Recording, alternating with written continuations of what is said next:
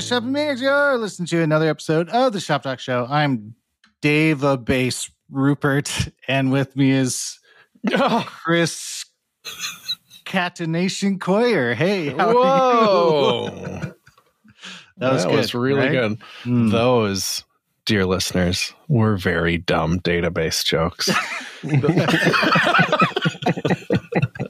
Apparently, databases are cool again. We've been talking a lot about data here on this show because, as I've told you, Dave, I'm a back-end developer now. Oh, switched over. Good, yeah. Yeah, I'm going to keep mentioning that till it sticks. Your beard is a bit lower. It's it's good. Yeah, it stops a little too high though. I'm going to get it growing down here soon. It's good. We have some special guests to talk about another data product. Just last week, we were talking about, we had the some guys on from Sanity who have a very different approach to data. This is going to be very different from that. I'd say the scale of it is going to be a little bit more planetary this week. Dave, who do we have with us today? We have two special guests from PlanetScale. Yanni. Well, you're both Texas guys, right? Apparently. Yeah. H-Town for me. Met in Austin, though. When I lived back there, way back when. 10 years ago. And then, and then you brought along a buddy from your work, Mike. Hey, Mike. Yeah. Mike Goodmarsh. Best friends. Yanni and I have been on the same team for, 4 or 5 years now? Going on 5. Going on 5. We get attached. We're a combo package. Yeah, you come together. A set. Well, we were talking before the show. You both have pretty deep, maybe it's worth getting into before we talk about PlanetScale. But you both have pretty deep histories working at some big companies and stuff like that. So I don't know, Mike, do you want to walk through y'all's journey together? I can start with me and I'll come to where we met up. So I've just been working on really cool Rails apps for a long time. I got good at Ruby and I just stuck to it. So I worked at Product Hunt, which was a Rails app with a cat. Is it really a Rails app? You never know. Yeah. I knew GitHub was, famously. But yeah, okay. So Rails guy goes to major Rails installs in the world. That's great. How does Product Hunt, an app known for publicly shaming Rails apps, be a Rails app? That's really that's actually a good question. Never really thought about that. Wait, does Product Hunt shame? No, Rails? the community, the broader, Yeah. Oh, well, maybe they just don't know the back end is all Rails. Hey, so originally the UI was in Rails, and then we installed React when it was still beta. Oh wow! I know. I got the pain and the gray hairs. I was going to say, that's a war story if I've ever heard one. Is that whenever you became a graybeard? Is whenever you started using React in beta moments? Thankfully, 7 years later, it's improved quite a lot. A lot. I can feel that. We still have some hilarious pages on CodePen where the front end is all React and the back end hits a Go server that's running a GraphQL thing. So it has nothing to do with Rails. The front end has nothing to do with Rails and the back end has nothing to do with Rails, except for Rails puts the little div there. And then so it's it uses nothing of Rails. And then you're also just well, it works, so let's not even waste time undoing that. Yeah, right. There's it hits the little routes file and it says, "Oh, I know what to do. I'll render this little ERB file that has nothing in it." Anyway. Okay, so you're doing Rails, and then you ended up at where? At GitHub or after Product Hunt? Yep, I joined GitHub to build this part of the site called Marketplace. Worked on that for maybe a year and a half, and then GitHub Actions was spinning up internally.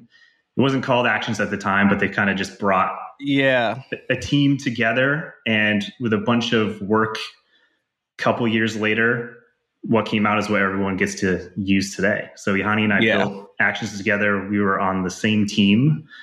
That's where I think we experienced the, hey, this is a small beta project into huge scale up problems for the first time, really. It's got to be the biggest thing GitHub's done in 5 years, easily, right? I call it my magnum opus. And also, it's a fun fact, the iteration that people are using today is the third iteration of the product. Mike joined at iteration 2 or 3, I think. I'd been there from early, the backend got rewritten like 3 times to what was like launched today. Lots of different like trial and error, but what we ended up like landing on is what stuck. Lots of learning lessons. It was a good learning experience and figuring out how to build a product that people love and use. Lots of flights, lots of offsites and meetings, lots of whiteboards, but it was a good time. I believe it. And I would say it is freaking awesome now and has a long way to go. And I know neither of you are there now. Let's get to that. But like, my God, I hope whoever picked up the torch after, people come and go from that. I'm sure it wasn't just only you two, right? But maybe you're very important to it. But whoever picked up your old jobs. It's probably 100-person team, 100 plus at this point. It's crazy. Because when I first joined, it was like a 10-person team. It's just weird how like it's just expanded, but they're doing great things and the product keeps on getting better. Loving it. I feel like we personally pay one developer's salary in usage, just us. Just joking. But Smashka, Yanni, your path to GitHub was you were at a company that shall not be named, Enterprise Software here. If you can even call them that, in Austin. I worked at DigitalOcean for 2.5 years in New York City. Funny enough, I started at DO as like a front-end developer, and then like, I don't know, I'm full stack, but DigitalOcean did some Rails stuff here and there, but then I joined the networking products team, and that's where I learned how to write Go. So I was working on like, cloud firewalls, DigitalOcean's virtual private cloud offering on the product side, just doing like Go, a little bit of Ruby here and there, because DigitalOcean also has a Rails API, and of course, Ember on the front end. And I ended up at GitHub because the VP of design at the time hit me up. He's like, we're working on this cool new secret project. I think you'd be a good fit for it. And I had to sign an NDA and like go to the interview process. And like, I was like, oh, actions look really dope. And I think it's going to be a game changer for GitHub. And yeah, I took that leap of faith and ended up going to GitHub and helped launch actions. And like Mike said, scaling it up from like nothing to a lot of something was really fun. That's cool. And then how many years, 1-2 years later after actions comes out, you both jump ship. Right. Yeah. I ended up going to PlanetScale. Because funny enough, like our skip level at one point in time was the CEO, Sam Lambert. And, I really enjoyed working under him. And for some reason, that man is probably one of the most convincing people in the world. I don't know if it's the accent or if it's just like how he's good at selling things, but the vision caught me. And databases are one of those things that like, we use at every single point of our life in our careers as engineers, right? And nobody's really innovated on it, right? Like things have been kind of stale, boring, not really pushing the needle forward. So I was like, okay, I think I have an opportunity to build something like big here.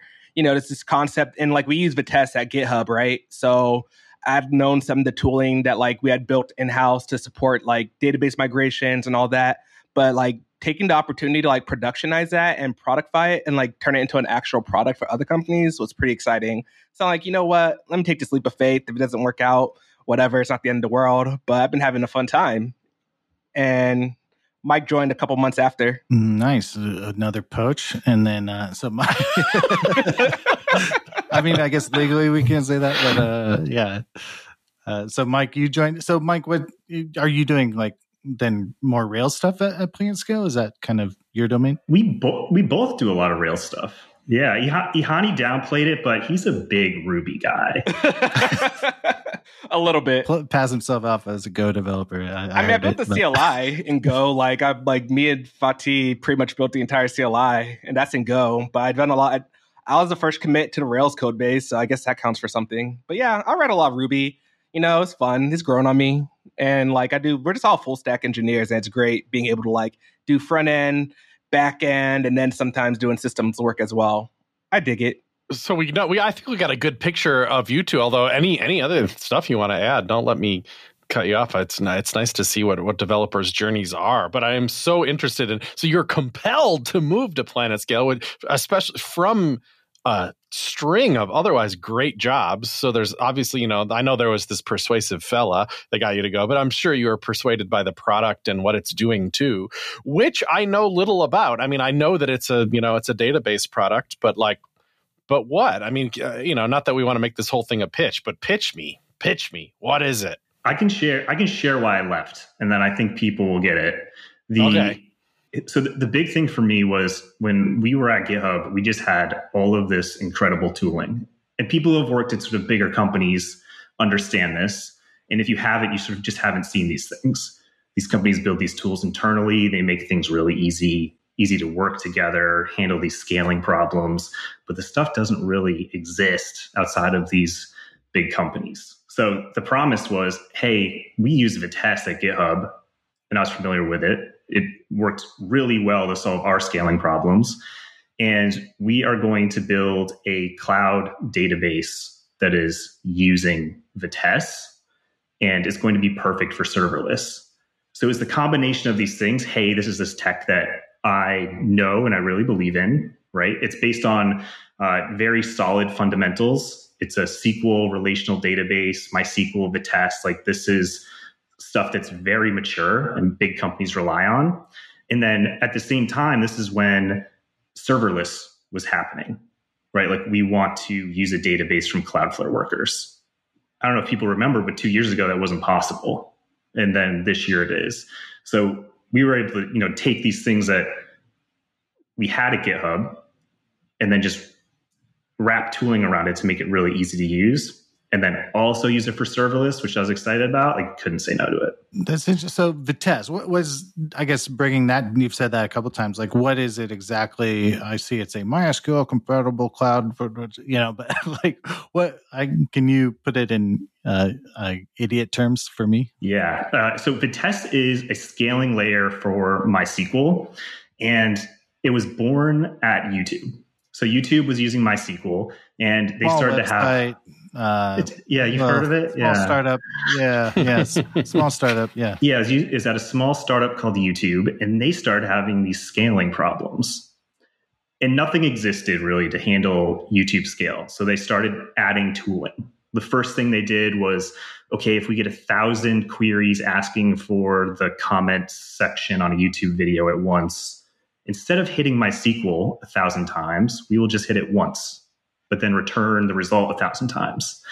So that's essentially a load balancer for MySQL. Mm-hmm. And then they just kept adding little tools. And eventually they got to the point where, okay, we're going to start sharding and spreading the data over multiple instances. Eventually, the engineers who worked on this pushed really hard to have it open source. And then other companies started to jump in on it, like such as GitHub and Slack are now using this for their data.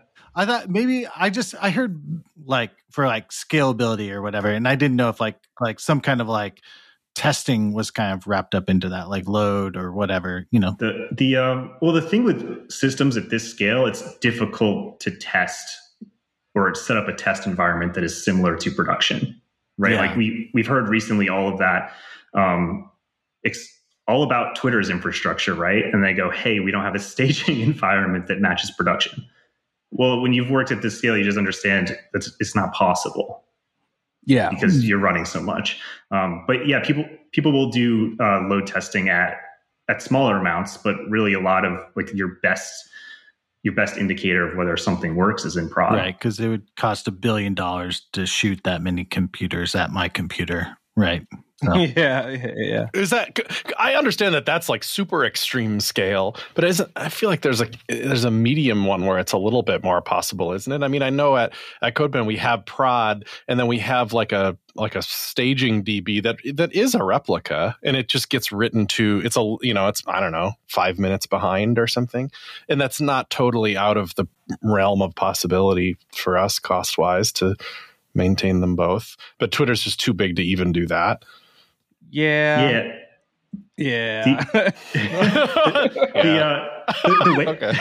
The way these companies usually test like rolling out new features, right? So for a lot of us, we go, I deployed it as staging and then I test it there. You can't do that. So at GitHub, everything would be around feature flags, and you'd roll it out to a small percentage of people. So say I have this new feature, it's behind a feature flag, it goes to 1%. And then I'm monitoring those metrics to make sure it's okay. And then you slowly roll it out. So that's how you test in prod. Yeah, it's all flags all the time.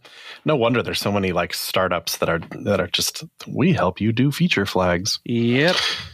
Yeah, there's there's an article from the end, or I guess fall of last year by James Reagan. Maybe you saw it, why you should really take a look at PlanetScale. And he mentions this Vitess thing is interesting too. I wonder if I'll just read from it quick. He's talking about how, there's vertical scaling, which is the idea that you have this database interest and you just throw it on a bigger thing with more memory, more CPU. So there's that. And then there's horizontally scaling, like sharding, I guess, right? Like have multiple copies of it or something. I can't talk about it particularly eloquently. But then he's like, is it just those two things? Is that our only options for scaling a database? And he says, quote, there's a particular technology that addresses this shortcoming for MySQL databases. I'm talking about Vitess, which powers many of the largest and most traffic sites on the web, like YouTube, Pinterest, Slack, and others.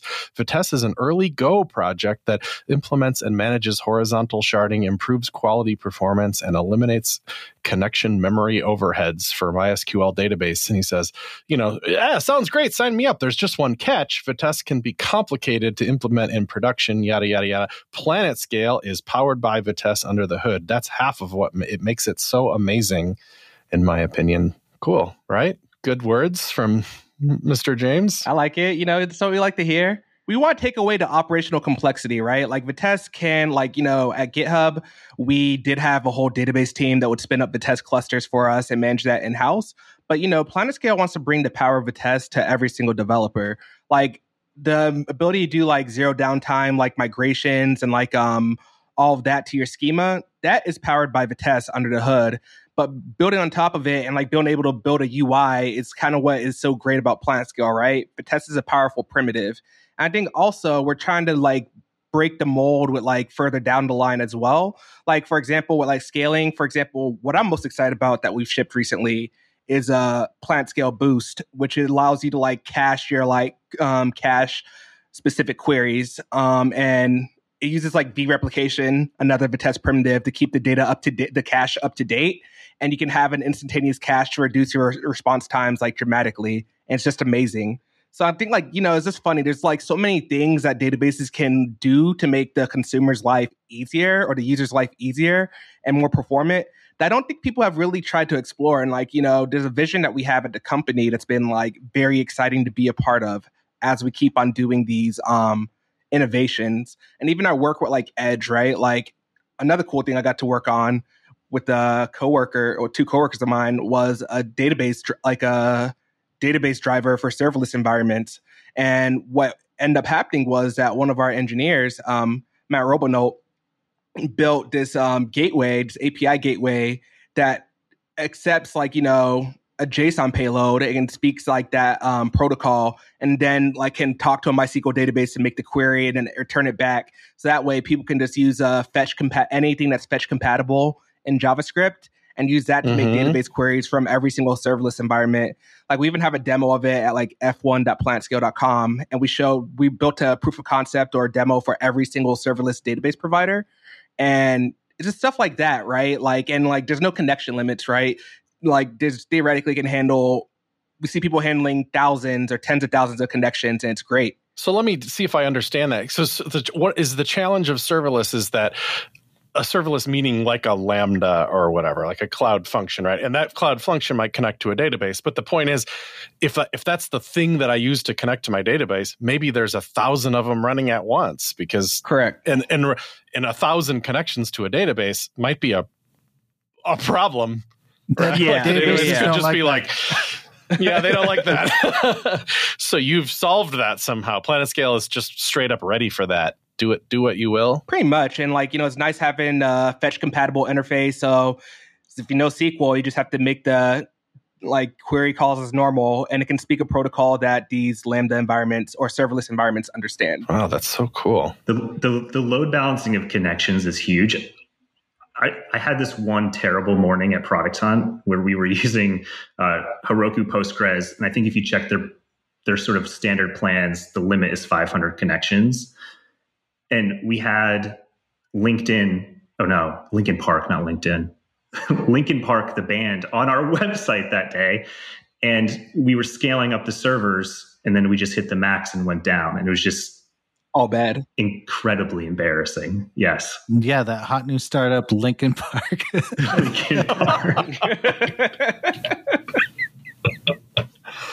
So So tell me what this F1 page does. Why is this a demonstration of what I will put the link in the show notes here. It's literally F1 like the racing championship, right? And it must be pulling data from something. So what makes this interesting? Well, luckily we have somebody here that built it. Mike, take it away. So that front end page, it's a simple Next.js app. And then if you see that drop down on the top right, that swaps out which serverless function the data is coming from. So you'll see, Cloudflare, Vercel, et cetera. When you swap that out, it's just making a JSON request to that serverless function. That function is then entirely over HTTP hitting your database and getting data back. And the reason HTTP is important here is because these serverless environments don't support TCP, which is required for making sort of your standard long-lived database connection. Yeah, that's what I meant whenever I meant like protocol, like a compatible protocol. My bad. Oh, that's great. Yeah, that's cool. So you can literally on any provider start hitting your PlanetScale DB. Yes, sir. But make it kind of user facing, right? So in a way that you don't have to worry about in a way. I just was doing this dumb little side project, which I feel like I have questions about that too. I feel like there's a lot of enterprise stuff and it's solving really big problems at PlanetScale. Is that who you want as a client, or do you want me to start my little side project there too? Because then I'm learning your technology and can scale it and stuff, or is it not for your side projects? No, it's for your side projects. Is it? It is is for the people, and people meaning everybody. Because think about it, right? I think a lot of these problems. It's funny because I think I was having this conversation with a friend of mine the other day. It's a lot of these things, these best practices, that I've had working as an engineer for however long now. It's a lot of the same thing translates to my side projects too, right?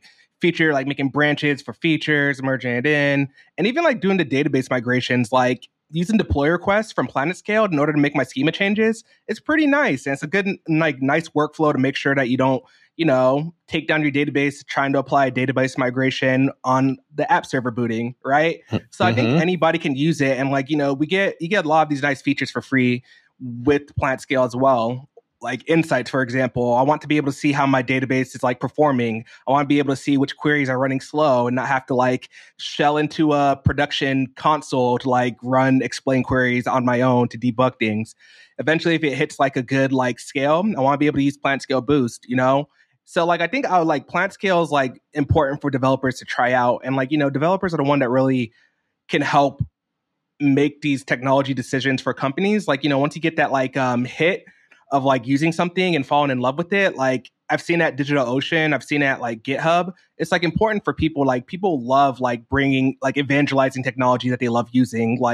GitHub Actions, a lot of people moved over from it from other CI providers just because of its simplicity, and the developers taking the effort to show the value of the product to their leadership. So I think PlanetScale is a great database to use, and also it scales with your project, right? You may be little now, but the free tier is pretty generous. But whenever you do need to hit a higher, maybe hit the scalar plan, well, at that point, your side project's probably doing well and making money. So what's an extra $29 a month for a database, right? Yeah.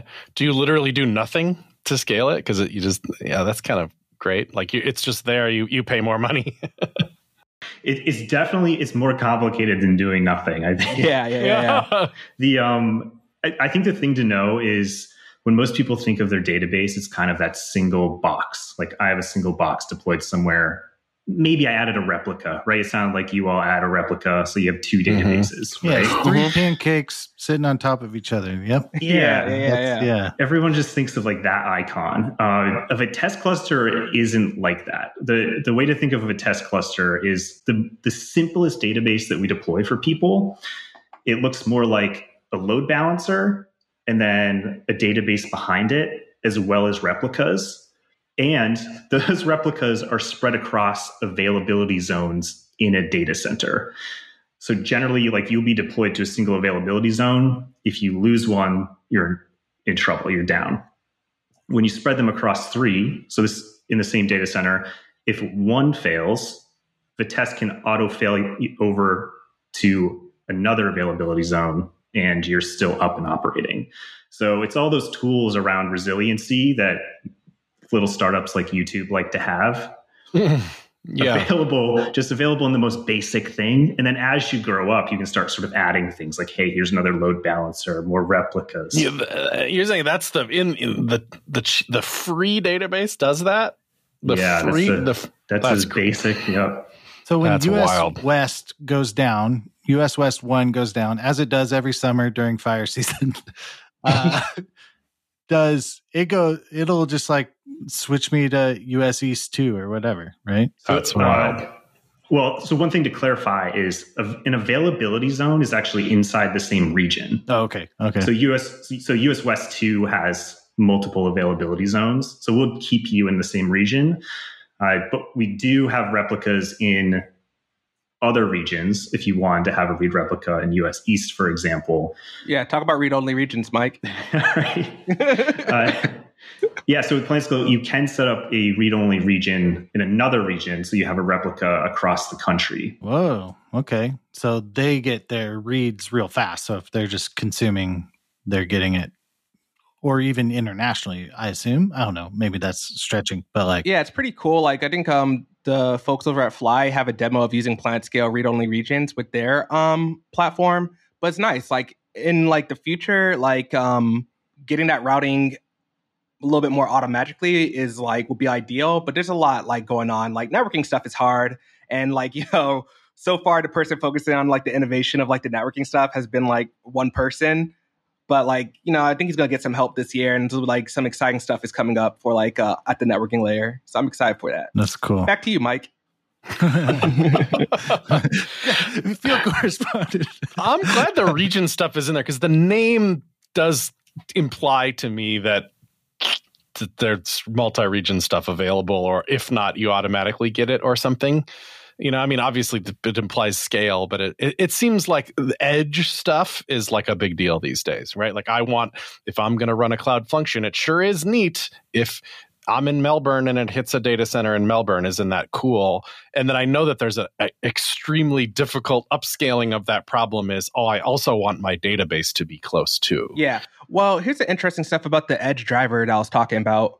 The JavaScript driver that we have is that the benefit of using that like HTTP protocol is that whenever you like, we have this this API gateway deployed to every single region that we serve databases in, right?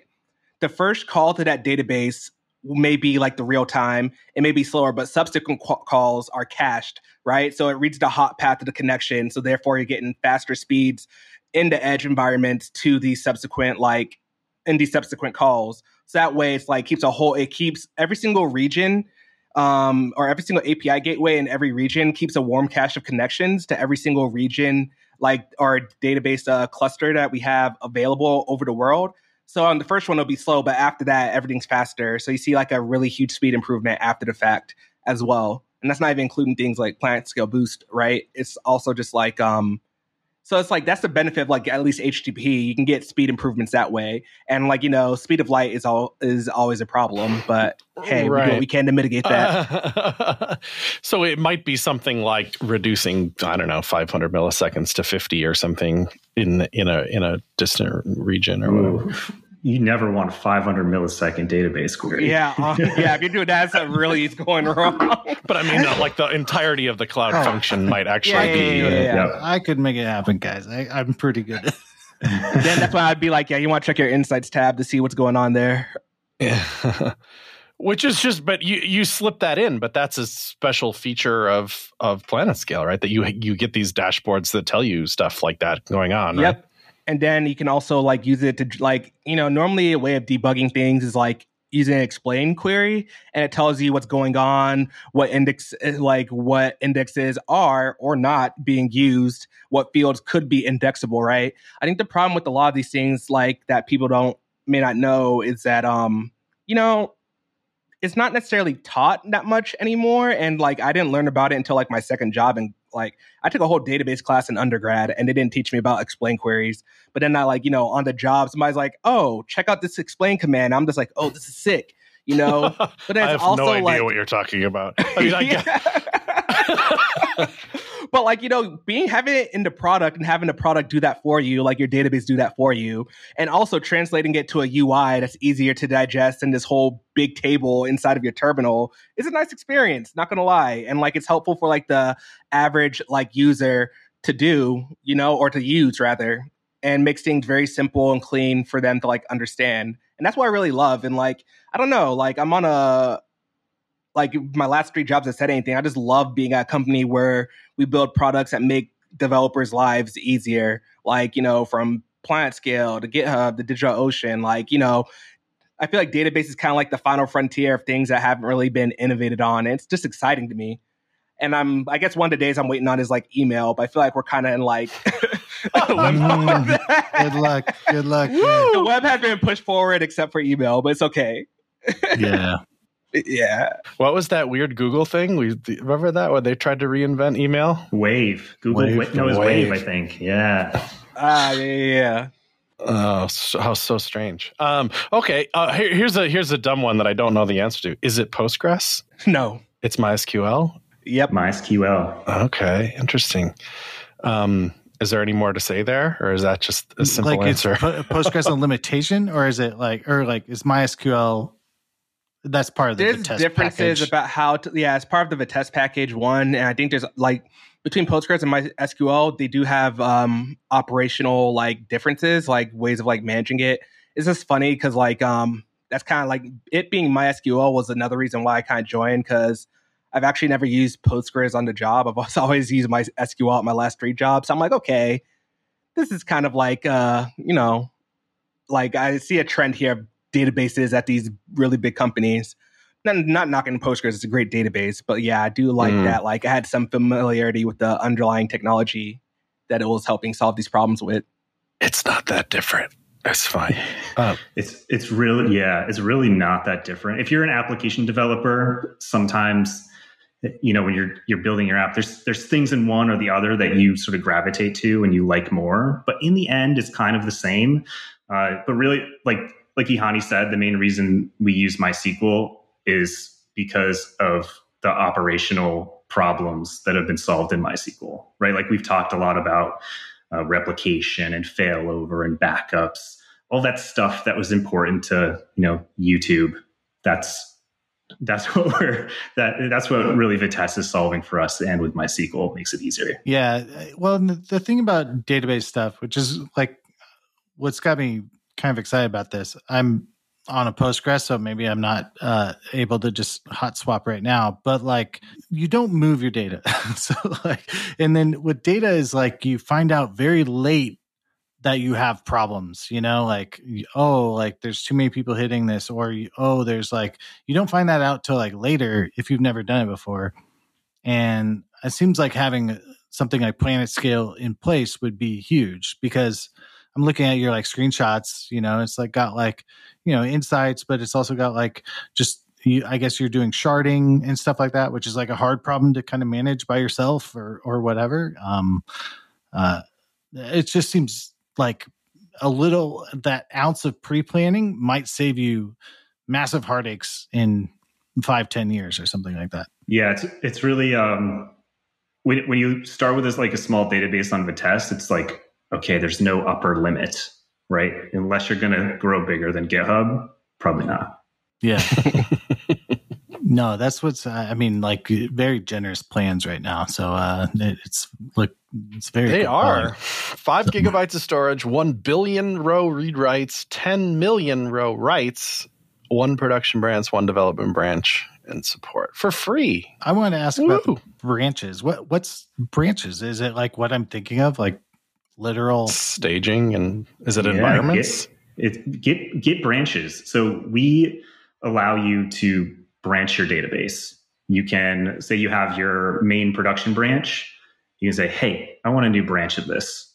It branches off. Then you have an entirely new database with the same schema. And then guess what? You can just go mess around in there and it's safe. You can, you know, change schema, you can connect to it, test it out.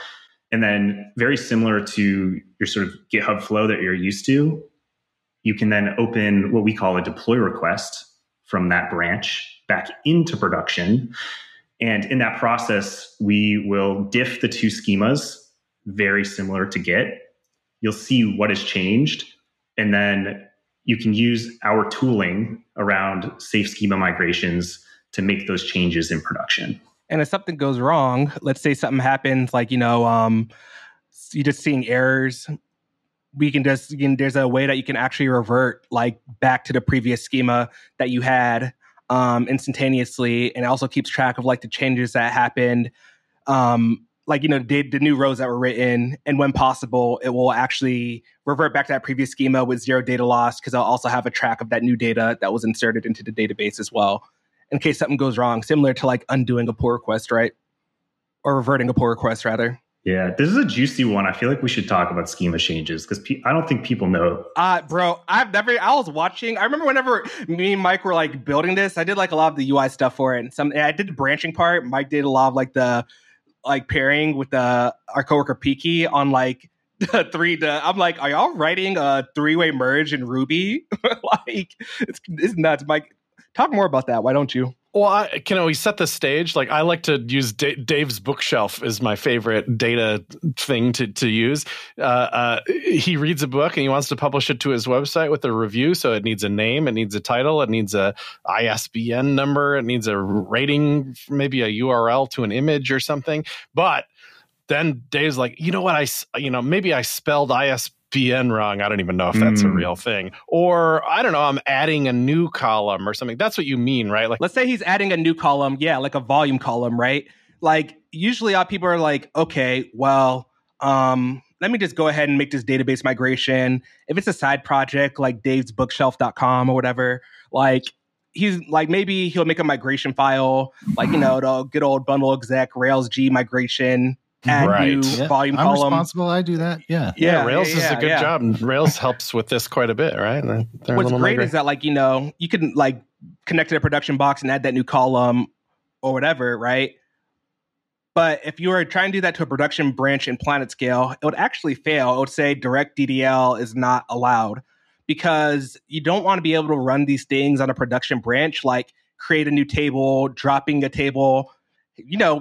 I've been at a job, like everybody drops a database eventually, so we want to prevent that. But instead, what you can do in PlanetScale is say, like, if you're using the CLI, you can do pscale branch create, I don't know, Dave's DB, and name it add volume to database, right? And you can connect to that new branch in your database, right? And apply the migration there. And then you can like do some testing on it to make sure that works as expected. Maybe fiddle around the UI a little bit with it. And when you're ready, cut open a deploy request. If Chris is on the project in the database as well, he can give his approval. And then like you just click the deploy button and you'll see that database, that new column get added into your production database. The beauty of this is that like if you combine deploy requests with like your Git flow of like, pull request and all that, it allows you to be able to like, okay, let me make the schema change first and add this new like column, right? So you'll add this new column volume and you can have a pull request open at the same time. Like a lot of mistake that I think I've seen people do is like when they do the migration in production, like whether it's on app boot, they try to merge the migration and the code at the same time. And then that introduces a race condition, right? Yep. But this gives you like deterministic like steps that are like very distinct. So you can like add a new column. And then once you're done with that, you can like go back to your GitHub branch and like once the deploy is done, then you can merge in like, the new code that uses that new column. We always do this thing where you do all the work in a branch, then you cherry pick the migration and deploy the cherry pick. And then you do the rest of it, But that's cool. I think that is a good way to do it. And that's how most people do it. At GitHub, we sort of had a similar flow. I think the one major difference is when you're making a schema change to a database, you're submitting DDL to the database. So that's data definition language. That's like your create alters, that kind of stuff. And when you get to a certain amount of data, a lot of those DDL statements, a lot of that DDL can cause a lock on the table. So I remember back when I was first learning databases, I had to learn this long list of, okay, well, it's safe to do this, but it's not safe to do this because this could take down prod and I can't write to the table. And there's all of this complexity. So there's a lot of risk when using direct DDL against your table. And as you get more data, you can get into these situations where, say I'm just changing the data type for a string, I want to make it longer. If you have 1 billion rows, it could take 3 hours to run. So you now have that table is locked in prod for 3 hours. Almost nobody can do that. You don't even want to do that in your side project. 3 hours. Yeah. So the way companies solve this is with an online schema migration tool. And the way these work is instead of running DDL directly on your schema and on your production database, it will first make an exact copy of that table that you want to change.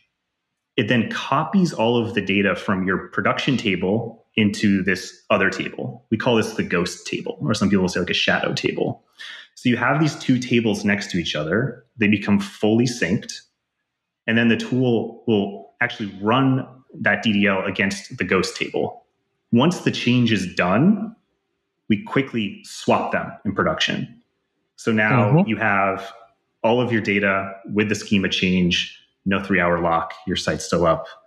That's the online schema migration tool that all these big companies use, and that's what we built into deploy requests. So that's what you're getting when you're doing that. Wow.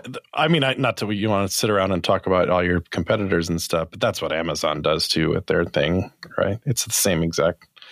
I don't know how we do it, but we do column migrations all the time with zero downtime on, which is whatever. But that's great. I mean, you need to have a story for that. You cannot pick a database tool and not have any plan for how you're going to do migrations. Well, again, you don't know that on your $5 Bluehost.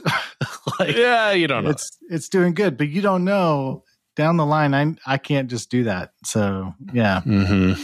And safely too. You opened up the door to that. You know how I feel like Netlify and Vercel changed the front end world in a way, and it's all integrated into GitHub Actions. How you do a commit to your code, and at the end, it runs some fancy action, runs the build on Netlify, and you get a URL to a freaking copy of the changes to your site, and it's like, what? We never used to have that. That's amazing that we can do that now. But the limitation is, but you're still connecting to the same database probably. And I love the idea that a commit to PlanetScale might have that opportunity to have this forked copy of your database. Yeah, that's for crazy. Your production branch, or for your like a Vercel branch or Netlify preview branch. Theoretically, your Rails app could have that same vibe as a Netlify deploy request, or like it literally the deploy preview with a altered database. That's amazing. I literally yesterday somebody was like, "Oh, do I get my own database? Like, can I have a pre-migrated database or whatever for a deploy preview?" And I was just, and you're like, "No, not yet." I mean, for like $5 million, you could have that. But even just like that's like deploy previews, even like because I worked on a Rails app, Daytrip, a long time ago, and I think that honest to God, the day it died, it's still alive technically, I guess, but the day it died was the day like I was working on a new feature in a branch, and I'm like migrating, adding tables, boom, boom, boom, like it's getting epic, and then somebody's like, "Hey, can you fix this bug in production?" And I was like, no, because I had to commit that, roll back my database, do a DB rollback, and then switch to my main branch, make sure the DB was fine. And then I had to fix it and push it back. And then I had to come back, roll forward, or rerun the migration in that branch. And I just was like, this is too much and I'm not doing it again. That was the death of that. And it seems like this whole branch thing is pretty radical for I'm just going to cut a future branch and I can just be on that. Right. Yep. Man. Yes, sir. Yes, sir. databases are fun. Kind of like whenever I first was like a database, like my friends are making fun of me, like, oh, look at this guy, he's gotta go build a database. Ha, what do you think this is, the 2000s? But I'm just like, okay, y'all laugh at me now, but just wait, we're gonna blow your mind. Databases can be fun. I think anything that may be boring, like, being a database administrator or whatever, yada, yada, yada. I think the problem is just that there's not enough attention to like detail and like the user experience, right? Like we've all been on the various cloud providers, like database, like creation pages, and like it's so confusing just to get started. And that's kind of like a huge differentiator for like Heroku and like Heroku Postgres. It's just like it was simple and clean to get up and running with the database, right?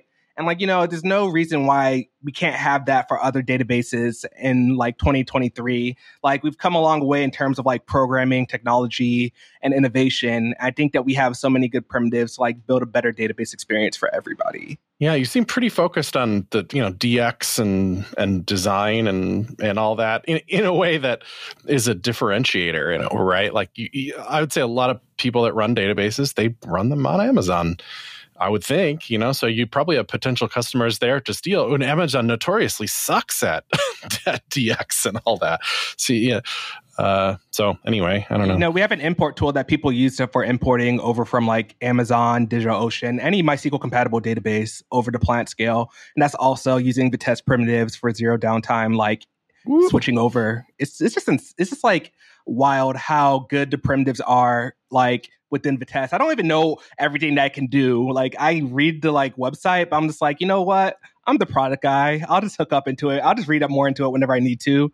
But for now, it's just like there's so many things like within it that we haven't even like gotten to build on top of that. I think that we're just scratching the surface, and there's like a lot more room for improvement. So I'm excited about it. The future is bright. Yeah, it really is. It seems like a big deal. I wonder if we could talk a little bit about like how it compares to other stuff. Is that cool to talk about? Like, yeah, sure. Like if I wanted, I recently needed a quick database in the sky, and I chose Supabase because I'd never tried it before, and they're Postgres based, and so I did that. I don't think they have the same kind of like scale situation and the same kind of stuff under the hood, but they do other stuff though. For example, they have a client that's like, I don't have to. I wrote zero SQL to use it because they had a UI where I said, I want this column to be an integer and this column to be a date, which was kind of neat. And then they gave me a JavaScript client or whatever that was like, I didn't even have to write SQL there because they provided some ORM kind of tool too. Is that just, do you have interest in providing those tools too, or you just think of yourself in a different space? I think we see ourselves in a different space, right? Because that like Supabase is great, and I think Supabase also just isn't just a database, right? They also are trying to do their own things with like Lambdas, and also are trying to do their own things with object storage, authentication, object storage. So they got a lot of things I think are very good for like people that want to use Postgres and also get these other features, kind of like a la Firebase, like way back when. I think the beauty of it is though, like with PlanetScale, is that like we don't necessarily need to have a dedicated client, right? Like we have other client, like Prisma works with PlanetScale databases, for example, right? So like it's already compatible with other tools. We use it with like Active Record already in production because we run PlanetScale on PlanetScale, right? So like there's a whole bunch of slew of open source solutions that will work with PlanetScale out of the box. So if you're not opinionated, you almost widen the people that can use you because you can BYO tools. Yeah. BYOSS or BYOOSS. The use, yeah. So what do we get? How's the pitch coming so far? We got a generous free tier, easy to get started. It's got a cool CLI. It's got this branching thing, which I've never heard of anybody doing. That seems unique. We got cool hats. I think you had a bomber jacket, right? Yeah, we bomber do. jacket. See, that's part of it. It all factors in. But it's like, I mean, you kind of said it already, but like is this something I should grab like now? Is it like or like should I kind of be in this situation of like I think this is going to go big, or is it just like nah, just pick it up today and go? Yeah, I mean, I don't see any reason not to start. And then, hey, when Dave's Bookstore blows up and takes over Amazon, going to take over Jeff's Jeff, store, yeah. we can shard your tables and you'll be all set. Yeah, most definitely. You had me at shard your tables because I already know I don't want to do that. That's yeah, you know, that's databases are so tricky because it's like don't go down. That's the one thing, you know, and yep. And it seems like y'all solved that pretty well. So maybe we should like look at one like tooling it, because I think that the show's history is more front endy than back endy. So let's say I was gonna say front endy, the database driver that's written in JavaScript. Yeah. There you nice. go. Yeah. Nice. Well, I just see in your guide you have stuff for front end people too. I mean, there's a Next.js, you know, guide right in the documentation. So let's say I was going to pick that, and I knew I need data, so I'm going to pick PlanetScale. What's the 5-minute? How do I do this? What else do I need? Well, it depends, right? Like if you want to use Next.js and you're going to deploy to Vercel or like Netlify or something else, you want to go to like the github.com/PlanetScale/database.js and read the instructions for getting started with the... Oh, you have a starter repo? Nice. It's actually the database driver, but there's also a link to an example project as well. The F1 example project is a good starting point for using the database driver, and it's pretty easy to get forward with. That way you can get started with like writing your queries and using your database and like getting started with the database. Or if you're not worried about the serverless aspect of it, you can just go ahead and start using Prisma and following Prisma's guide for PlanetScale and developing using that. Mm-hmm. Yeah, Dave, are you on Prisma? I use Prisma. It's friggin' awesome. Like, Yeah, it's GraphQL-y. But more JavaScript forward, you know, and it just, you just say, hey, I go to this column with this data and then give me this, you know, like, it's awesome. And I'm like, even like now, like doing calculus in my brain, like, what am I using that's truly a Postgres-y feature? And it's probably JSON table or columns or whatever, but just like MySQL has those too. Uh-oh. Yeah. Rip, maybe. Nope. Oh, Dave Rupert got sucked in here. It only purely on the like, I don't want it to go down. That's the thing. Yeah, facts. But yeah, no, I think it's all just interesting. And like, because I'm using an ORM, again, YORMsrule.com, is like I can switch, you know, like the ORM is really just like, dude, I don't know, wherever you're pointing me, I'll just go, you know, tell me where to go, you know? Yeah. And it's cool, but it plays nicely with Prisma because Prisma does weird migrations. It does, it does like, you know, shadow database sort of stuff. And like, it's all interacts. It's copacetic, I guess, to PlanetScale. It must play nice with all this. Yeah. If you're recommending Prisma, it must, huh? We have the shared Slack channel with their team. So nice. we're tight. Yes, we work together with them a lot to make it work well. No, it's just, it's such a, to me, it feels like GraphQL without buying into all of GraphQL, you know, it is how I'd probably describe it. Right, because if I'm Dave's Bookstore and I'm gonna use PlanetScale and I'm gonna use Next.js, at some point I gotta write something's got a query for the books. I either gotta write select star from books or whatever, or I gotta use something else to handle that query. And your something else is Prisma, probably, Dave. Oh yeah, I mean I'll give it 5 stars. If you've heard of the boring.technology, is that the website or whatever? But it's like innovation tokens. You know, I spent one of my Elon Musk innovation tokens on Prisma, and I zero regrets about it. So nice when that happens. No, that's most def. Yeah. Well, cool.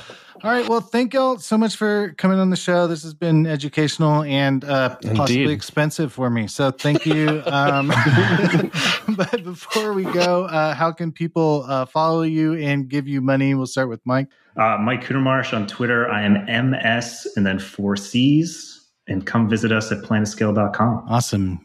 And yeah, for me, I'm at Kuchu on Twitter. And yeah, check us out at planetscale.com. Always open to feedback and ideas. And yeah, thanks for watching. And are you still doing your side hustle job board thing, Seeker? I'm trying to rewrite it, but I hit 30 last year and I am just tired of computers after I finish working. So, trying to find new hobbies. But I'm relaunching that. Yeah. Well, it's pretty cool. It's like a job board on demand. So check it out. And thank you, dear listener, for downloading this in your podcatcher of choice. Be sure to star our favorite up. That's how people find out about the show. Follow us on Twitter, if it still exists, at shoptalkshow.com at shoptalkshow. And then join us over on the Discord, patreon.com/shoptalkshow. Chris, you got anything else you'd like to say? I heard it's the DB forum. That's going to be the first thing to go over there. Shoptalkshow.com.